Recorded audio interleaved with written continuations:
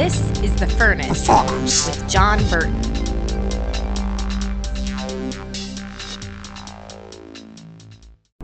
All right, so this is going to be an interesting one. I am targeting this toward all of those of you who presume to be on fire for Jesus, passionate, hungry, zealous.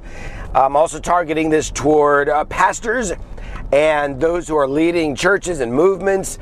I'm going to talk about my story of transitioning from a church to a house of prayer and all of the dynamics and the struggles and the issues, and really I'm going to be zeroing in on the resistance to that. And let me start by addressing those of you who are contacting me all of the time. And most of the people who contact me, well, there's two types of people.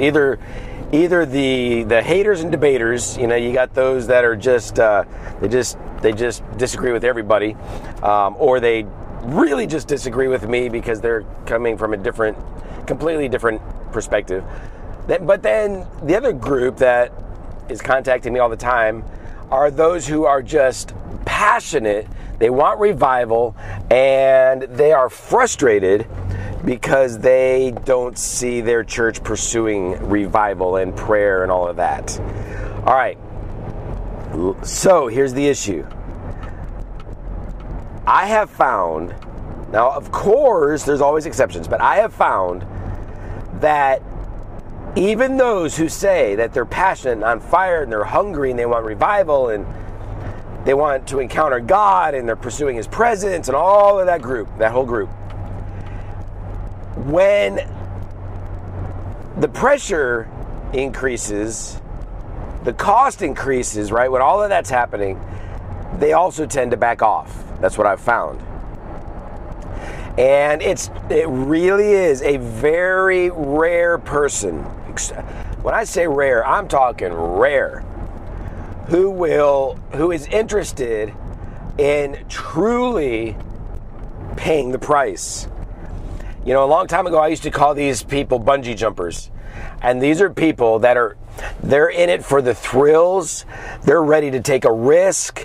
They're not there looking for something that's nice and safe and predictable and easy, and they're ready to leap.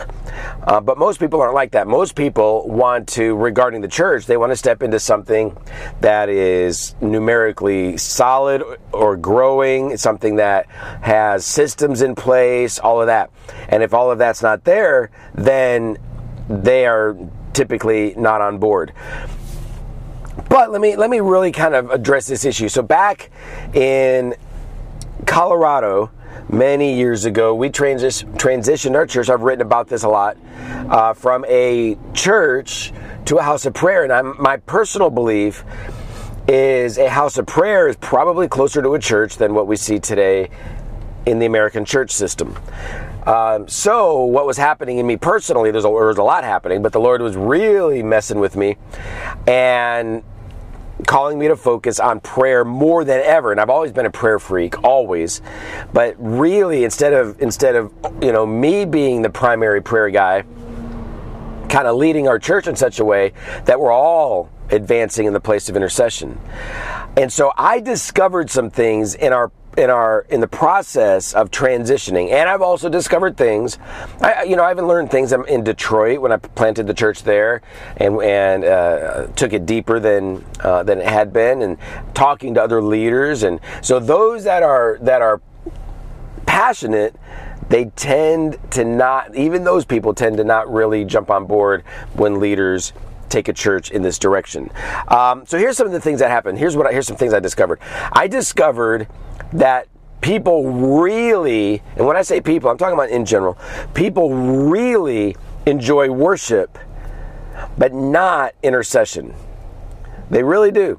I mean, if a church has a phenomenal anointed worship team, that church is typically going to grow. If the church doesn't, then typically they're going to struggle. And it's a troubling reality because people like to wake up on a Sunday morning, get in the car, cruise to church, and then enjoy skilled musicians and and the presence of God, and to where they can just be in the moment. They love being in the moment.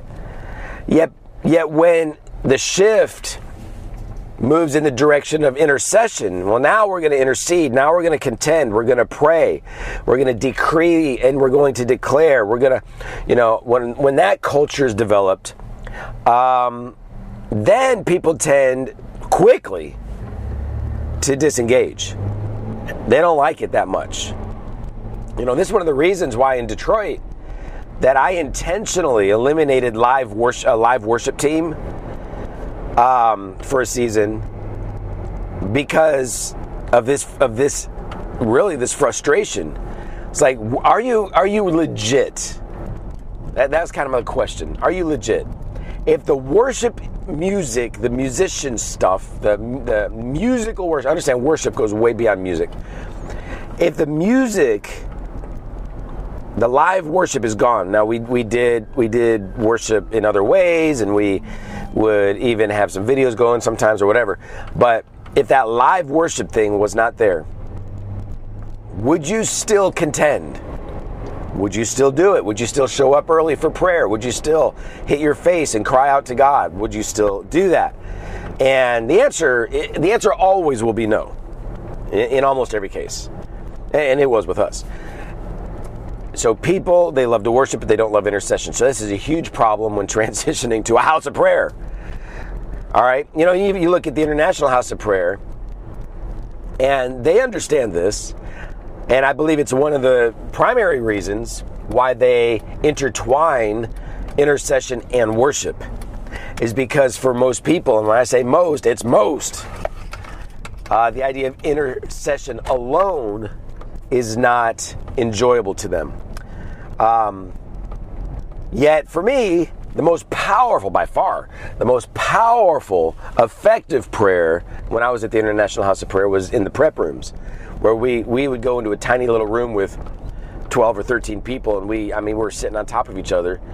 And when I say a room, it's like a closet, almost. And we would pray in tongues for an hour, nonstop. No English, just tongues, nonstop. And that, for me, was the most powerful, effective way to pray.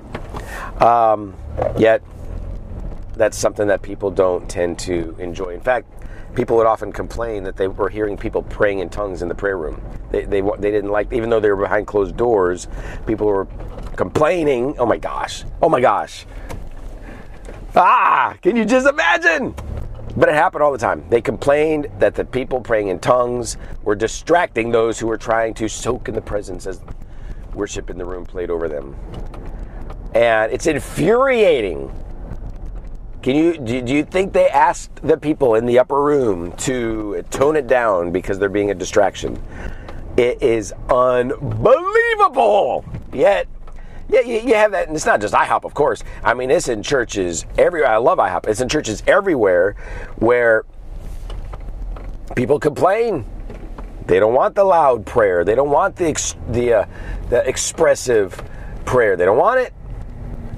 All right, so that's kind of the first little takeaway. Next, people, these are lessons that I learned transitioning from a church to a house of prayer. People valued developing human relationships much more than developing intimacy with Jesus. And this is common everywhere. People love to go to church. They love to go to church and hang out with their friends and connect socially. They love it. There's nothing wrong with that. But they love that. But when it comes to devoting equal amounts of time and passion and energy and desire in being with Jesus, and of course that happens in the place of prayer, it happens in the place of worship too, they tend to shrink back. Now everybody can do a little bit. Everybody can handle a 5-minute prayer, maybe, on a Sunday morning. They can handle, handle maybe 30, 40 minutes of worship or whatever. But beyond that, Yet they can hang out with their friends for hours and hours and hours and hours and hours. And that was a difficulty. So when we started really focusing less on small groups, less on on potlucks and all that kind of stuff, and just coming together and praying, people disengaged pretty quickly. All right, next. I discovered that people were more comfortable in a typical Sunday service than in a spontaneous prophetic service. Now, of course, there's always exceptions. I know a lot of you are going to respond to this and say, wait a minute, that's me. I love that stuff. And of course, there's a lot of people out there that do love that stuff, but the majority don't. Not at all. Not at all. And churches will deliberately structure their services with a very precise order of service. Even those that are more spirit-filled, and there will be a little bit of a little more of a flow to the morning, they still every morning do the exact same thing in the exact same order, with rare exceptions, right, to where they might deviate. Why? Because they have learned, there's studies out, that people like predictability. They do. And, for me, I can't stand it. It drives me crazy. But most people do. So then when you enter into a house of prayer type of environment, it's not like that at all. And I'll never forget, it was hilarious. There was many years ago, this was when we were transitioning to a house of prayer in Colorado. There was a visiting minister, an evangelist. And so he preached, if I remember correctly, he preached Sunday morning, then Sunday night, this was in the midst of our transition. We were doing much more of a house of prayer kind of feel. And so we would have, I think we just had a guitar player up there. I don't even think he was leading, in worship. He was just kind of strumming and playing, and people were spread out all over the place and hiding out in dark corners and laying across chairs and just laying there or pacing or sitting on the ground or whatever. And just being with Jesus, basically praying, and as the worship kind of hovered over us. And this evangelist, I guessed he'd never been in an environment like this, and he eventually came up to me and said, is there going to be worship tonight, or when am I supposed to start speaking? And I should have explained it better to him. I should have. That was my fault. But it's still kind of it makes me remember just how out of place people feel in such an environment. And so most people don't dig it. They want come to church, worship, have some announcements, have some teaching, say hi to friends, go home. And that's what most people want. And I discovered that. Let's see, what else? What else did I discover as I made this transition? Oh, people were mostly, and this is huge, they were mostly looking for teaching that offered tips for successful living, or personal growth, or even biblical knowledge, or biblical, personal development, that kind of thing. Which none of that's wrong, but that's what they wanted. But when the teaching became apostolic, when we were hitting on things and talking about things in the nation and talking about things, the end times, or things in the world, or calling people to action based on all of that, and kind of, expanding the teaching to that place, not interested. They wanted to know how to be a better husband, how to be a better wife, how to grow financially, how to be free from fear, whatever, all of that kind of stuff. But when it came to more apostolic stuff, they weren't interested. Somewhat related, the idea of having vision for regional transformation was foreign to them. Most people couldn't care less about regional transformation. They just wanted to go to a church where they had friends and worshiped and had some good teaching and could connect. That's it. The idea of regional transformation was not interesting to them. It was foreign to them, and they certainly didn't want to give their energy to it. Also, a focus on revival, believe it or not, was not attractive to them. This is mind-blowing to me, and it's stunning. I'm shocked. Shouldn't be shocked, but I'm shocked at people are not interested in investing in revival. I don't get it. What is going on? Blows my mind. But they're not. They're just not. And again, I'm talking generally. There's exceptions, and a lot of you that are listening to this, you're gonna, you're kind of in my stream. A lot of you, and you're like, but John, I want this stuff. I know you do, but most people don't. They don't. Revival is not at all attractive to them. They enjoyed soaking in God's presence, but not contending for transformation. So you got your ultra spiritual crowd out there whom I love, and they love just soaking in God's presence. That's their thing. They love it. But when it comes to contending prayer, not interested. What else? Let's see. A focus on the end times was irritating to them. It's not at all what they signed up for. So they didn't like that. Yet, one of the core values of the House of Prayer movement is a focus on end times. You can't get away with it or away from it. Mike Bickle would teach on the end times every Saturday night, and he would teach on intimacy every Friday night, or vice versa, one of the two. I don't know if he still does that or not. Every week he would do that, and people generally don't like that. Spiritual warfare was unnecessary to them. They didn't want to come to church to fight. They wanted to come to church to relax and have fun. So they didn't want to kick into warfare. And saying prayers was okay, but praying fervently as a lifestyle was too costly. And so these are some of the takeaways for me. Now, some of you asked, well, what's the big takeaway? Well, here's the big takeaway. I teach on this all the time. I've written on it so many times. My I guess it's my motto nowadays is this: I refuse to tone down the activity of the Holy Spirit out of respect of those less hungry. So those that are less hungry, less devoted, less committed, less surrendered, less consecrated, less interested, I'm not going to modify the call to prayer and modify the call to revival. I'm not going to modify any of that for their sake. I'm not going to do it. And so, both in Colorado and Detroit, I found myself coming alive when the numbers decreased, even though it was difficult. I'll never pretend that it wasn't difficult, because, money is disappearing and all sorts of stuff. But I came alive when suddenly my tribe emerged.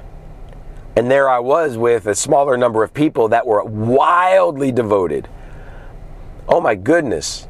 They were praying nonstop. They were contending nonstop.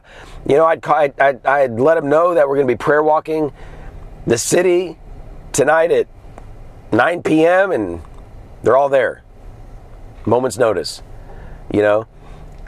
In Colorado, we would be praying and prayer walking and praying in different ways most nights of the week.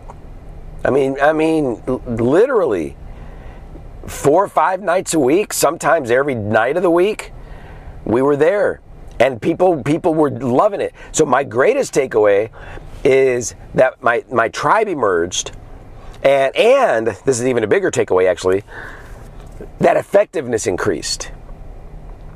And the whole idea of adding in another 50 or 100 or 200 people to the mix is laughable. It doesn't make sense. Why? Why is that a goal if you're not going to get the job done? So when the remnant emerged, when the remnant was identified, and we were able to go deep, and we were able to go hard, and we were able to do that, suddenly our effectiveness was through the roof. Like you don't even know. The miracles that were happening were stunning. It was incredible. And I would venture to say, I've never thought about it like this. Let me think for a moment. Even before we made this transition to the House of Prayer, we were still like hardcore, on fire, church. Always happened. But in our larger gatherings, which would be our Sunday morning gatherings, I don't know. I got to think about this. I could be totally wrong, but I don't think so. I don't know that we had remarkable, or many, I know we had a few. We didn't have many remarkable moves of God. I'm talking about miracles. I'm talking about signs and wonders. I'm talking about that kind of stuff. Now there were some, I'd tell stories of a few incredibly remarkable things that happened. But I guess the point I'm trying to make is regardless of how much quote unquote God stuff happened in the main service, it exponentially exploded in the smaller remnant gatherings. God was able to do more in the smaller remnant gatherings because the resistors or the lukewarm or the halfway committed or the casual were not in the mix. The pretenders were not there. And so and my brain's still stuck on the big Sunday service. We did, now thinking more, we did have some pretty intense God stuff happen, but again, it was not anywhere near as much in terms of frequency as we would have in the smaller meetings. And I think a lot of you would agree with that. You agree with what I'm saying. It's like, yeah, God will do some things in the bigger settings, but when you get together with people who are on your team, everything changes. Everything changes. And so, someone asked me today, well, why haven't you started a house of prayer in Branson? Well, first of all, I wouldn't start a house of prayer that modeled after anything that anybody knows right now. I would take bits and pieces, but it would be more of a house of revival and a prophetic house, a contending house. It would be that. But there's reasons why I haven't started one here in Branson. The main reason is, God hasn't released me to do it. I did do a little trial run for several weeks in a row of holding meetings, and they were very poorly attended. And so I pulled the plug before I, signed on for a year or something like that. I just pulled the plug. The interest wasn't there, and which is okay. And it might not be the timing or the season or whatever. But so that's the main reason, is God hasn't called me to do it. Another reason is I'm extremely busy with everything else that I'm doing, including my 3 businesses here in Branson, and we've got a YouTube channel, and I write a lot and all that kind of stuff, these podcasts and whatever. And then the other reason is I'm not a pastor, and I don't want to create a pastored entity. I don't want that. It's just whenever I'm in that environment, it completely derails my focus, and I don't want that. And I don't believe a church has to be pastor driven. In fact, I think pastor driven churches are very often among the weakest churches out there. So we don't have to have pastor driven churches. But I don't even want it to be a pastoral culture. I want it to be a prophetic culture. I want it to be a warfare culture. I need it to be a revival culture, a contending culture. And so, but I know most people aren't interested in that. And so my question is, are there people that are truly interested in that? And then don't forget, you'll find people that are interested, but then you start to weed them out as well, as they don't sign up. They don't sign on with your end times beliefs. That's why a lot of pastors don't teach on the end times, because they don't want people to leave their church. Well, I'll be definitely teaching on the end times. What do they believe regarding hyper grace? See, a lot of the quote unquote, charismatic type people, or whatever you want to call them, they're hyper grace, or they're very ultra grace, and that's definitely not us. And so then you start to whittle down to really your tribe, and your tribe, you'll discover, is very, very, very small. And can you really have impact with something that's very small? Well, you can. If God calls you to do it, do it. But if He doesn't call you to do it, don't do it. And I believe you need at least a team to get the job done. Otherwise, it's pointless. Just pray by yourself. You've got to have a team to do it. And so that's kind of where I'm at with that. And people ask me, well, why don't you start one? It's not my time, not my season. Actually, not very interested in doing that right now, although parts of me would love to do it. Some of you know what I'm talking about. But anyway, so that's kind of the transition from church to house of prayer. I'll tell you this, it's challenging. I was at a church in West Virginia, Pastor Jay Morgan, And I wouldn't say that they transitioned to a house of prayer. I don't know how they would define it, but it is one basically. And boy, they transitioned from a seeker-sensitive church to a church that is just wildly prophetic and passionate and revival-minded and prayer-driven and, spirit-filled and on and on and on. And I just loved preaching there, man. That was the best ever. And they've got it going on. So it can be done, but you're going to pay a price. And that pastor there would tell you the same. You're going to pay a price. So, yeah, what do you got? What comments do you have on this? I'd love to hear your thoughts. And we will talk to you next time. Thank you for listening to The Furnace with John Burton. You can access media, read articles, and partner with the ministry online at burton.tv. And by all means, share this podcast with those who are hungry for revival, reformation, and revolution.